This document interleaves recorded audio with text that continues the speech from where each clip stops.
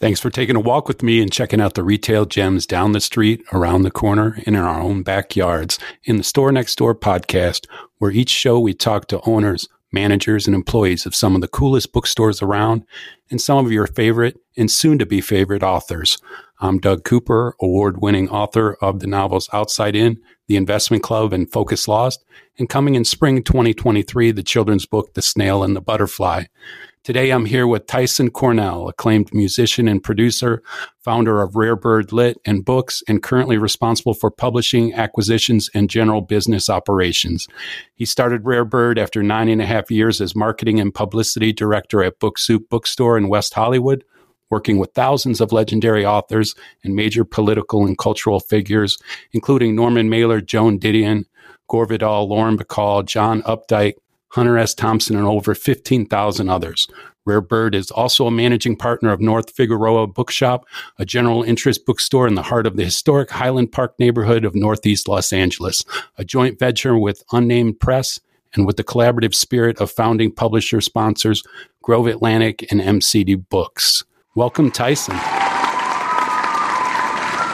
Thank you, Doug. I appreciate it. I'm a longtime listener, longtime fan, so this is really an honor. Well, glad to have you. And I think we're going to focus a bit more on the new venture here and learning more about North Figueroa Bookshop. So that's an interesting joint venture with another publisher. Tell us a bit more about it. It is. Well, the store was started by myself and Chris Heiser, who's the publisher of Unnamed Press, a Los Angeles-based independent bookstore alongside of us. We've been publishing peers, people that have been generally active in the literary world, but we both have a history of working in bookshops. As you mentioned, I got my start at Book Soup Bookstore in West Hollywood, California, and Chris came from Skylight and Iconoclast Books.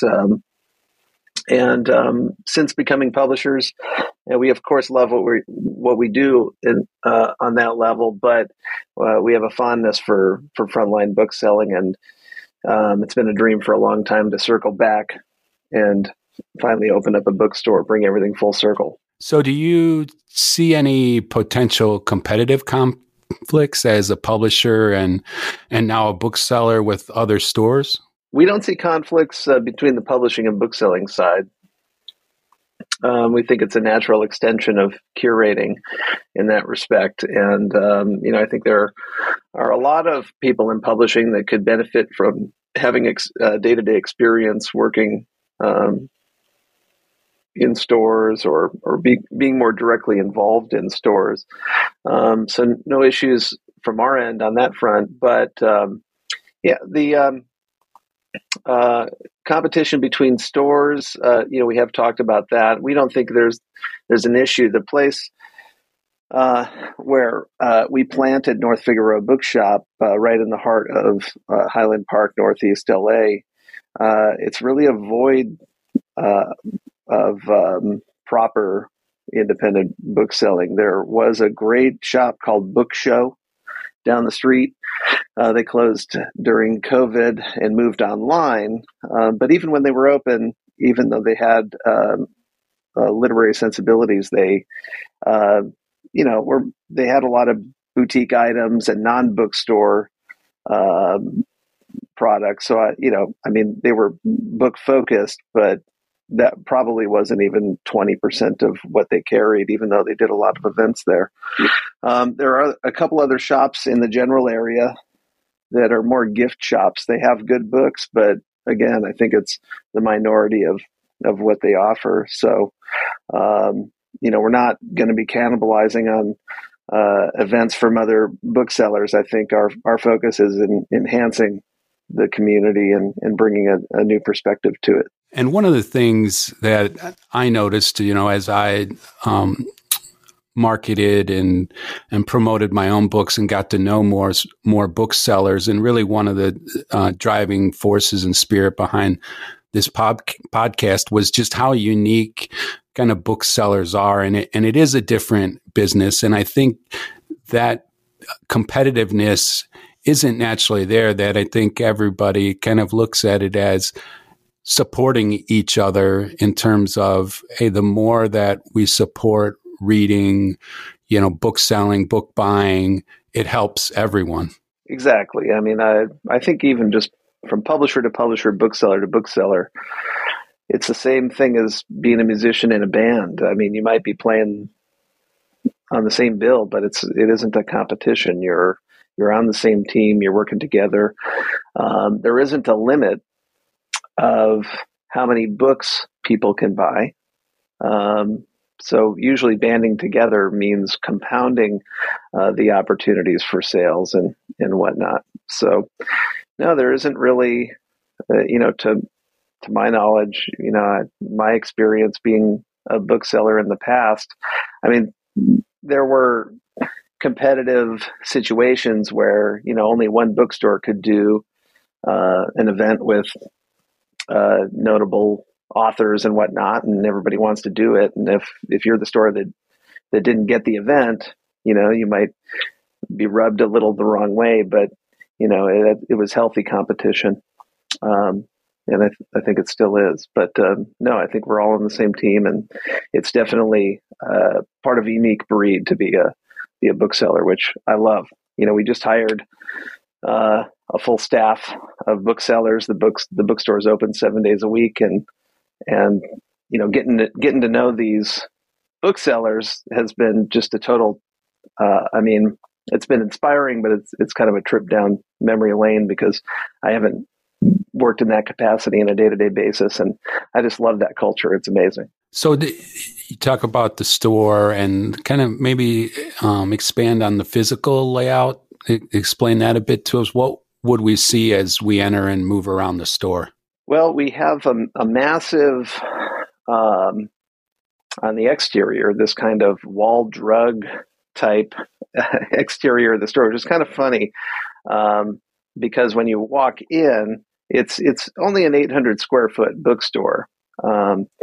So, it's interesting to us. And in some ways, I think it's metaphorical where you have a small store with a large footprint, and we want that. But you walk in, the point of sale registers all on the right-hand side. The first thing you see is this floor-to-ceiling, wall-to-wall custom bookshelf that we had made by this guy, Jeff Jones, who'd done a lot of great woodworking for some other stores and in the area. We met with a number of different builders for this task, and we wanted something that was just iconic, and it took months and months and months to build. That's part of the reason why, from starting everything last February, that we didn't actually open the doors to the store until October, was because of the build out, building supplies, everything that was jammed up with logistics and supply chains and whatnot. But that's the first thing you see is that epic floor-to-ceiling, wall-to-wall bookshelf. And then adjacent to that is another beautiful wall that we ended up extending. And, we have a few pockets of areas that, we had gone back and forth between, whether we fill that up with books on the wall or shelves, or do we have gallery type installations that complement either the books that we're publishing or the books that we're selling. So, it's a process where we open the doors because we knew that if we didn't, we'd just keep painting. But, we have a lot to do in that respect. But again, it's a relatively small store unless we start kicking neighbors out and banging down walls. So besides selling books, any other interesting products or services you provide based on your background? I assume events will be a core offering. Yeah. We held off on events for 2022, just getting the doors open and getting ourselves together and established with the neighborhood. And we're in full New Year mode right now. We're booking interesting celebrity events. We're booking literary soiree type events. The interior of the store maxes at probably 30, 40 people comfortably. And we've had a couple parties just to celebrate the store, and it's a nice environment. There are 3 doors from to and from the interior of the space, so it's set up nicely to just, with beautiful weather, open those doors and have people walk freely. So you aren't confined entirely to the space. It's not a situation where it's 800 square feet and one way in, one way out. But it's a nice place to hang. And we, one of the things just that I saw seeing the space initially was it's the perfect spot for massive signing only type events where you can queue people around the building in and out through different doors and whatnot. So that's definitely something that we plan to do. And, I've experienced with in the past, those 500, 800,000 person book with ticket things where they're done in the afternoon and we snake people around. So that I'm looking forward to doing some of those again and getting some interesting characters in. Yeah, the author's dream, right? The snaking line out the door and around the corner. Sure. Yeah, apologizing to your business neighbors. It'll be done in 2 hours. Exactly. So you said you're kind of unique to that area, that there's not really other bookstores. But what would you say, compared to other stores in Los Angeles? And obviously you travel, across the country, internationally, hit a lot of different stores with Rare Bird and other work that you're doing. So what would you say sets the store apart from other stores? Well, stock wise, it's 75-80% general new stock. So, it's obviously curated just like any other independent bookstore would be. You have titles that you would expect, but it isn't like your Barnes and Noble shop, where our curational opinions on what should be in the store play a major role. And now that we have staff coming in, they of course brought their opinions, and we're happy to stock those books because they're excited to sell them. So it definitely has that classic independent bookstore unique personality that we're building on. But at the same time, I don't know. It has an old school American bookstore vibe that you would get from our past, or the city lights style. But aesthetically, a lot of our inspirations were from bookstores in Mexico City and South America and Portugal and Italy that we were really inspired by. That's what aided a lot of the bookshelves and whatnot. And one of the points I make quite often on this podcast, and I think it's actually on the website as well, that there's a common misconception that bookstores are shrinking, the number of bookstores. And I haven't seen the numbers for 2022, but I know in the previous years, more bookstores were opening than closing. And, just always make that point to listeners. And when I talk to people, because the book industry is thriving, and there's this misconception out there that it's not. And how would you describe kind of the book industry and book selling? Well, I think it is such a puzzling thing. I mean, it's thriving in a lot of ways, but not so much in others. I think it's expanding. It's this. When I got into this business, the book business, that is, we were still using carbon copies for orders. It doesn't, just because we don't use carbon copies anymore, doesn't mean that the industry's changed so much. It's just the process and the workflow. And I think the same is with bookstores, record stores. I mean, keeping the classic elements, but with bookstores and record stores, the online component is a major aspect of the brand, the social media, the personality that a store gives out online. Those factor into the personality of the neighborhood and everything that you're working with. But as far as bookstores, it seems like there's roughly between 1 and 300 that come and go every year or every couple of years, and same with you. I haven't reviewed the year-end 2022 numbers if they're even available yet, but yeah, I'm always opening up my Publishers Weekly daily and Shelf Awareness and seeing new bookstores open. I feel pretty confident that there's a new generation and new culture of bookseller that they're coming into the world, and it doesn't seem like it's so much people retiring from other jobs and then deciding they want to open up a bookstore. I'm seeing a lot of younger people go on these journeys, which is great. So, you touched on a couple times here with the music and records. And I know one of the products, Rare Bird has with some of the authors is the albums and doing some of the, spoken word or audio albums with portions of the books. Do you plan on selling any of those at North Figueroa? Yeah, we do.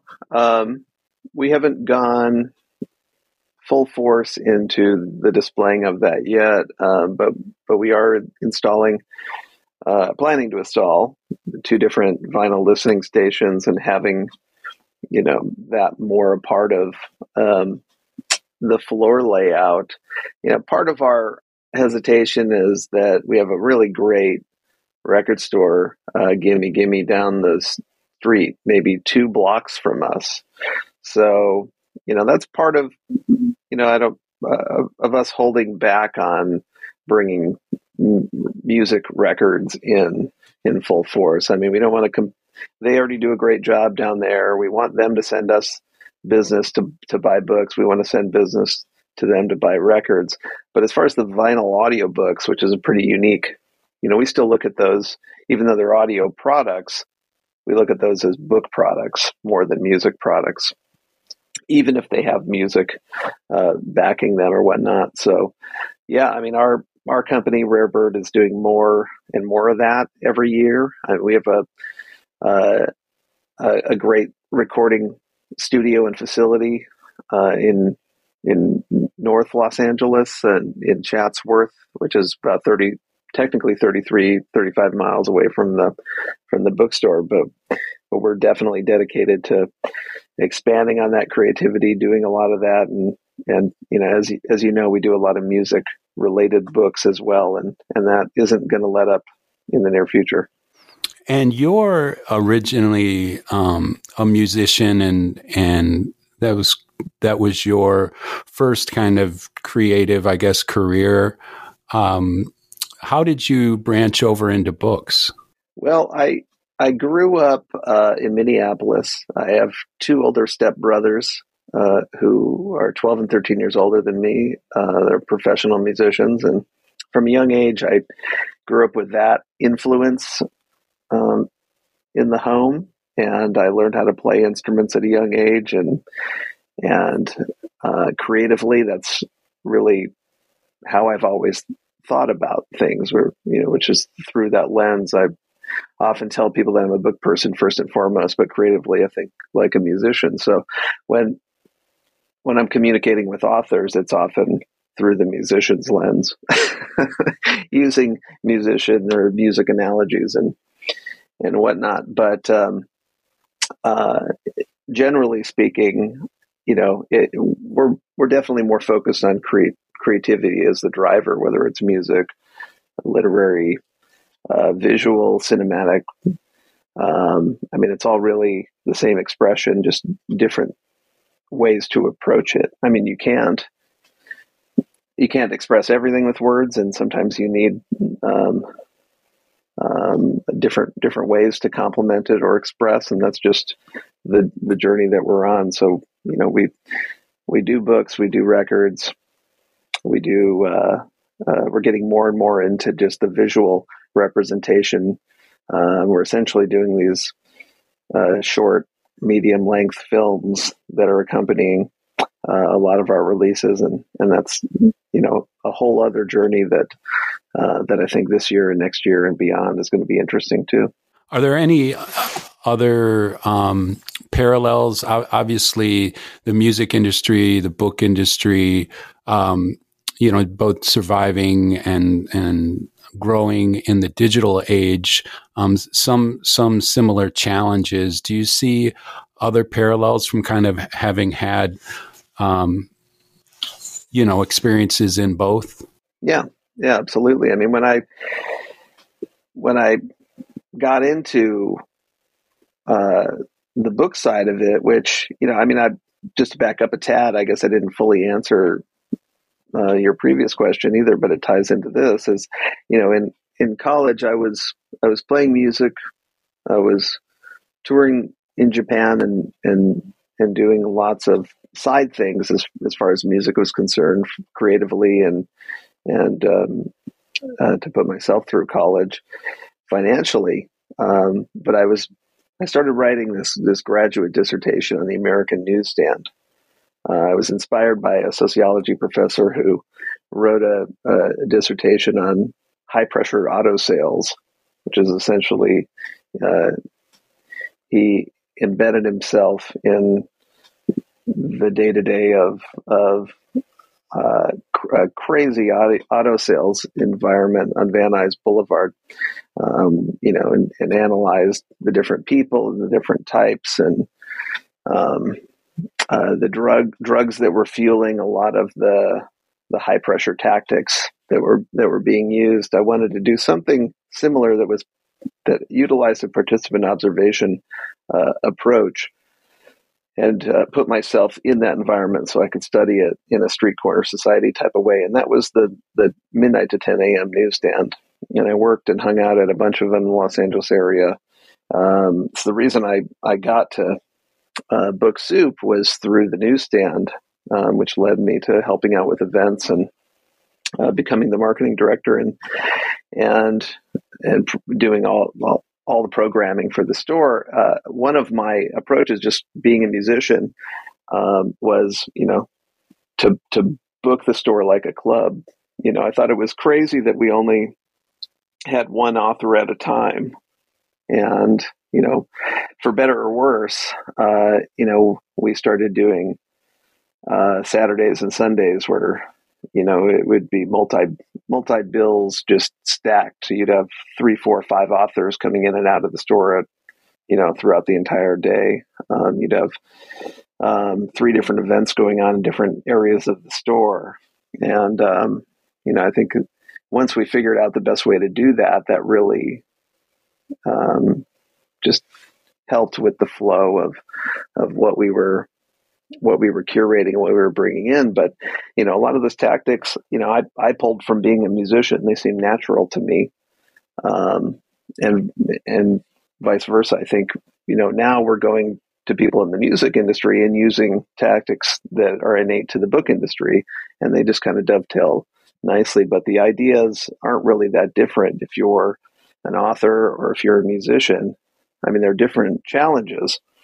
An author doesn't have the luxury of writing a book and then just playing the clubs or going on tour for months, opening up for larger authors or whatnot.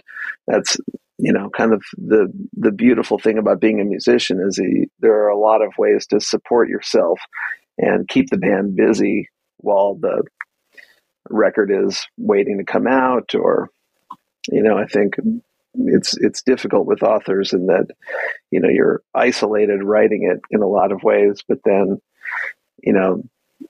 there isn't a circuit that you can play unless you're a professor or you're part of these writers retreats and whatnot. So They each have their own challenges and obstacles, but for the most part, it's the same thing. I mean, just have creative people trying to get their work out there, and then at the same time monetizing it, which is such a challenge for a lot of creative people. And I always use that example when talking about people as well. What's it like, writing books? And I said, just imagine yourself as a musician that plays to an empty room day after day after day, and with no feedback. And it's difficult. And, you're really operating on, where, as you said, you can't go out to the clubs and, and tool with these songs and get feedback. You're just, creating this product, pretty much with no feedback, and, except for your editor and your, maybe some beta readers and a small group of people. Right. And, it's just so challenging that, people look at music as entertainment most of the time. That's where they, when they're going to listen to a song or listen to an album, they look at that as a break from their day-to-day stresses and whatnot. And that's just enjoyable. Or, people will get a babysitter and go out and see a show. I think on the literary side, even for people who love it and are a part of it, it tends to be, I have to do this, or I know this person, or it's an obligation, or whatever, or I've got to read that book. You want to as a reader, but at the same time, it's you have to be participatory with it. I mean, you can watch a 2-hour movie and chill out and sort of watch it and sort of not and do other things, but you really can't. You can't do that with books. Books need your attention, need to be fully engaged, and that's the work is the beauty of it as well. And you mentioned the multi billings for book events, and those are some of the favorite ones that I've done, where paired with one or two or three authors, and for many reasons. One, just having some interaction with other authors and learning from them and hearing what they're doing and catching up on their work, but also, just seeing different fans of theirs and readers, and it also kind of takes a lot of pressure off the individual author that, you got to fill the room yourself, or it's not a success. And I think it's just such a natural, and when you describe it, and it seems so natural to do, but as you said, it wasn't done, for a long time. It was, hey, this author is going to be signing this book, whenever they had a new book, and it would be, one event, one author. And it's good to see that changing. It is. Yeah. And again, I will often sound like I'm criticizing authors with just these kinds of conversations and pointing out things that aren't working and things that an author needs to do in order to be successful in those environments. But really, as adversarial as I can be with our authors, I consider myself an author's publisher and author's advocate. And, I'm not trying to discourage anybody, but, there are harsh realities of the situation. I mean, you do multi-author events. You can't go, you have to put your work to the side, and you have to be more of a fan of who you're with than you are bragging about what you just did. And, we often will talk about just this idea of dating etiquette being really important. I mean, if you, are going on a blind date and, all you're doing is talking about yourself, that's going to be pretty off-putting for the person you're working with, but, sitting across from, not working with, but when you're an author doing a double bill or a multi-author, well, I mean, you really have to pay attention to those things and just focus on these social etiquette aspects of your interactions. And, I mean, authors are amazing, but book people are often introverted and they spend a lot of time in solitudinal elements. And, it's more common than not for authors to have trouble socializing.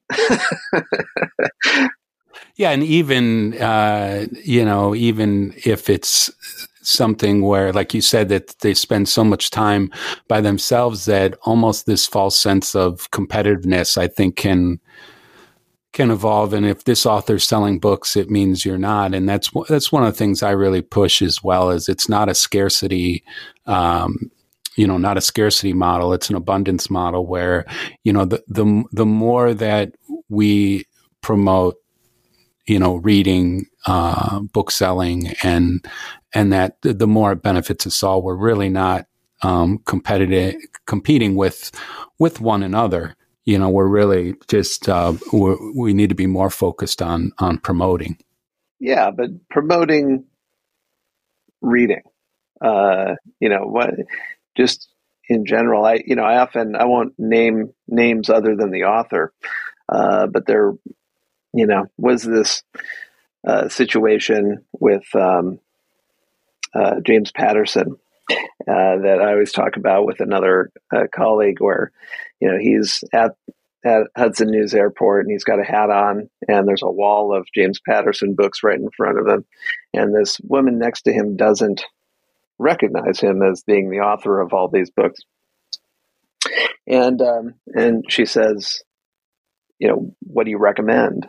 And he jokingly picks up a copy of his own book and says, I hear this is an amazing book. And I've always thought, it's funny. I see where he's coming from, but, from my perspective, that's the complete opposite. I mean, there are two kinds of people in this industry. There's a person that is going to hand that woman their own book, and there's a person that's going to hand them somebody else's book. And, I want to be surrounded by the people that hand them somebody else's book, for a lot of different reasons. If authors are just fighting for, that little opportunity to sell a copy of their own book, the cycle is broken. I'm sure, Doug, you've been in those situations where other authors have been major advocates of your books and your work, and you reciprocate 100%. Yeah, and it's something I try to do. I think it's a great story, and I think it would be a good personality psychological test for everyone in that situation. And which book would you recommend? And for people, if they answered honestly, which one would they? If there were two books there, one was yours and one was somebody else's, which one would you recommend? Yeah. I mean, I don't know if we'll do this, but we've often wanted to put together kind of a little survey or questionnaire for our authors or people that we work with, and not in a judgmental way. Because everybody's coming at it from their own perspective, and that's fine. But situational questions, I think are interesting exercises for us as creative people to figure out, what our purpose is and what our place is, and what we do in certain situations. So that's one of them that we want to put on there, and there are a handful of others.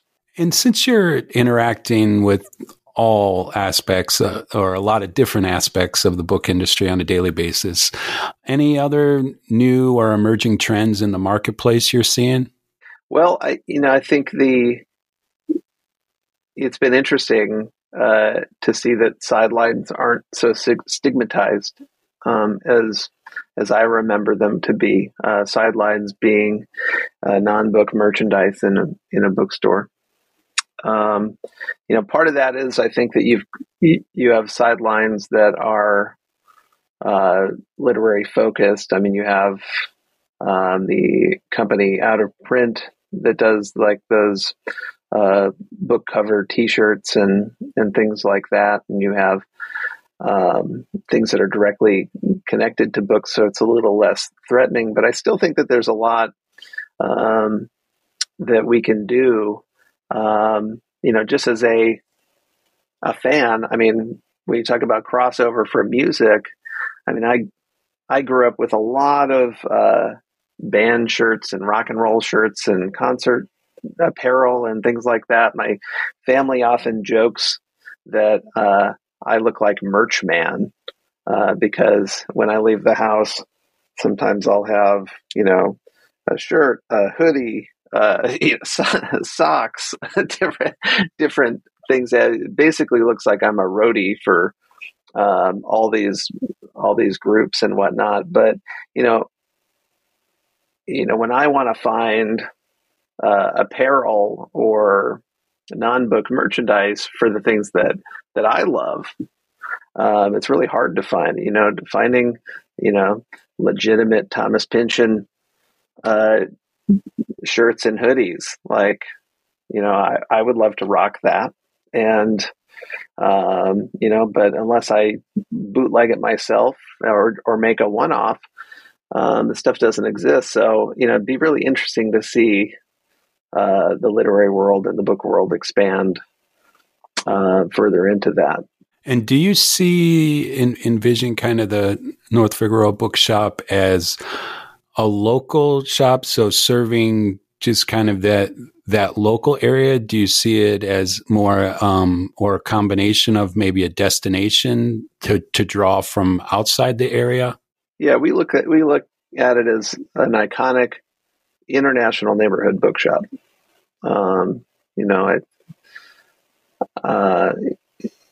Something that caters to the neighborhood, that's definitely a part of the neighborhood and the surrounding geography, but has a footprint. Going back to earlier in the conversation when we talked about the exterior of the store and moving in, having a larger footprint on the outside than in the inside. A little engine that could type of thing. But yeah, I think that the personality that we're building at the store, and it should also be mentioned that both of our publishing companies' offices are in the same complex, so it's really kind of this compound of creativity, and there are other people in the general complex that are amazing too. There's an architecture and design firm. There's a apparel place. Really some interesting folks. So yeah, you feel that when you come in and out of that. But obviously, it isn't just a local bookstore. When we have both of our publishing companies and our publishing partners with Grove Atlantic and MCD, who are based in New York, the idea of the store and the impact of the store is much more than a neighborhood in Northeast LA. Yeah, it becomes almost kind of a creativity cluster, right? That you talked about the record shop down the street, and you can just kind of create that vibe where people, if they are coming from outside the area, they park and can walk and just kind of immerse themselves in a creative environment. Yeah. I mean, this neighborhood on North Figueroa, I mean, it's for a long time it's been interesting, but even more so now. I think there's some interesting developments that are happening. I do think, even though there's some great places to eat in the area, I've struggled to find a place that is comfortable to go hang with authors and people within walking distance. So we hope the neighborhood grows a little bit more, and in that respect. But yeah, I mean, for people coming from out of town, I mean, you could easily stop at the store and hit 4, 5, 6 different really interesting places within 2 or 3 blocks. So, our relationship just on a network level with the neighborhood and community is going to be interesting to see grow. I noticed no online store on the website. Is that something that'll come eventually, or are you just focusing on the in-store sales for now? It will come. We wanted to open up the store and just figure out what we wanted to focus on with the website. I think, similar to events, we're going to be curating signed book offerings that are really interesting. We've talked about specific batches of signed books with particular authors in and out of our publishing networks. Maybe we'll do something similar that was used in the music industry, where those signed books will be stamped with the North Figueroa bookshop branding and adds other collector creative elements. But we don't want to necessarily have an online store that is trying to compete with Amazon, where it's people go there in lieu of going to Amazon. I think Powell's does a great job of that. And, if there were 2,000-3,000 independent bookstores trying to do that, it's just going to get too convoluted and congested. But I think we'll obviously have interesting offerings as far as what ourselves are recommending and what our booksellers recommend, but then we're going to have really interesting collaborations with other publishers and authors as far as signed books, events, and whatnot. And that's what you're gonna get from the North Figueroa bookshop store. Just a couple of final questions before we wrap up. These are a couple of my favorite. The first is called First Book, Last Book. So, what's the first book you remember reading on your own? And what's the last book you read? Well, the first book that I remember impacting me that I read all the way through, I'm confident that I read more books before this all the way through, but the one I always go back to is I read Zen and the Art of Motorcycle Maintenance by Robert Pirsig when I was younger. And that was a recommendation from one of my teachers. And I think I ended up reading that 2 full times all the way through, and maybe reread a couple additional chapters after that. Yeah, I mean, it's, a 70s classic in a lot of ways. I don't think there's much that that I go back to so much in that genre, but that was really interesting. But at the same time, I had an interesting dynamic with my father at around that same time, where he said, I'll buy any book you want as long as you read it. And then that's when I just started inhaling books. So much to the point where my parents got skeptical of what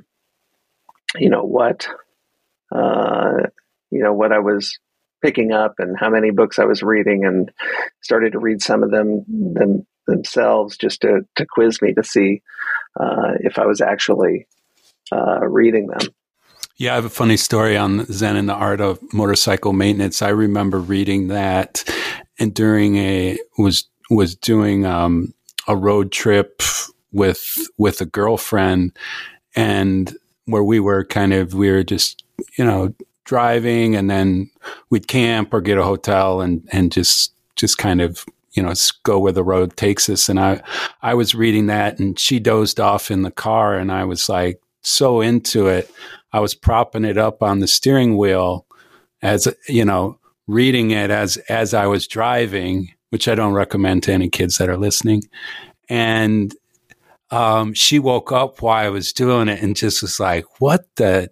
Are you doing? Are you insane trying to read while you're driving?" But it had just sucked me in, and I was so into it that I didn't want to wait till later. And I was like, "Well, she's sleeping. I think I can do this." Yeah, part of it, I think, is, his approach to that book is really interesting, but there's a lot between the words. In that. And, I think what I've most been, just when I think about it, I think mostly on just why he would feel compelled to do this. And, he feels so, it feels so driven. I'm mostly excited by his excitement in the topics. And yeah, I love it. I definitely think I'm due for a reread. But the last book that I read, which it took me a few years to get to this, and I think I reread the first 50 pages 3 or 4 times because it was just so great. But it's Something in the Blood: The Untold Story of Bram Stoker, the man who wrote Dracula, by David J. Skal. This came out in 2016, 2017, and it's just a really interesting biography of Bram Stoker, and goes into a lot of really great Irish history and the theater history in London. And I found myself writing a lot in my reader diary, which I've always kept reader journals and reader notes. Most of my books, I underline a lot. I write in the margins, and when I fill up that space, then it goes to other scraps of paper that I end up shoving in the books. So if you're at my house and you pull a book off a shelf, a bunch of stuff will probably fall out at all time. But this book is really fascinating, even if you aren't into Bram Stoker. Just the history of the 19th and 20th centuries intersecting is really fascinating. And that's a great title too, Something in the Blood. And on the subject of titles, so if you were writing a book about your experience, in the book industry, book business, what would you have the title be? Oh, it's funny. It's funny to bring that up because I keep a lot of lists of titles and titles of songs, titles of albums, titles of potential books. But I think it would have to depend on what the direction was for the book. I think from book selling, I have this title, The Cry That Might Abolish the Night, which is a little bit on the poetic and serious side. But there is this kind of like, I've always felt that the writers and the poets are the rock stars. That I'm biased on the creative side in that the written word, the process of taking an idea and figuring out how to put it down on paper, is the ultimate driver of everything. And, the idea that something like that can be so powerful, but then also be so jeopardized on a day-to-day basis, is something that, just that window into what we do on the publishing and the book selling side is fascinating to me. So that's definitely a contender. as far as that's concerned. I love that. I love that. And I think that's a good note to end on there. So the website address is northfigbookshop.com. How else can listeners connect and follow with what's happening with the bookshop? Well, I would follow our Instagram and Twitter for the most up to date socials. It's possible that we might feel inspired to get one or a few different podcast streams going. Again, like I said before, it's been so great to have booksellers come into the store and be able to interact with them on a day-to-day basis. And it would be wonderful to get their voices out a little bit more. So that might be another way to hear what the personality is and the offerings that the store has in the future. Any last thoughts or comments you want to share with our listeners about North Figueroa Bookshop? Well, if you have suggestions, we're more than open to them, good or bad. We've had some really interesting conversations with people on what they think a bookstore should offer a community. And though we are all pretty opinionated about what we want to do, we do look at this as a community venture. So we definitely welcome people reaching out, saying hello, even if it isn't with any agenda. So I definitely encourage that. And Doug, appreciate what you do. As I mentioned, I'm a longtime fan of the podcast, a fan of what you do, and I hope you're able to make it out west sometime soon to come in, do an event, or just come and hang out. Oh, looking forward to stopping in next time I'm in the area for sure. Well, it's time for us to head back home. Thanks to Tyson Cornell, partner, along with Unnamed Press in North Figueroa Bookshop. And thanks to all of you for taking a stroll with us and visiting the store next door. I'm Doug Cooper, author of the award-winning novels Outside In and The Investment Club, and the thriller Focus Lost. And coming in spring of 2023, the children's book, The Snail and the Butterfly. When you're out and about and around, remember, the store next door is your gateway to past, present, and future worlds.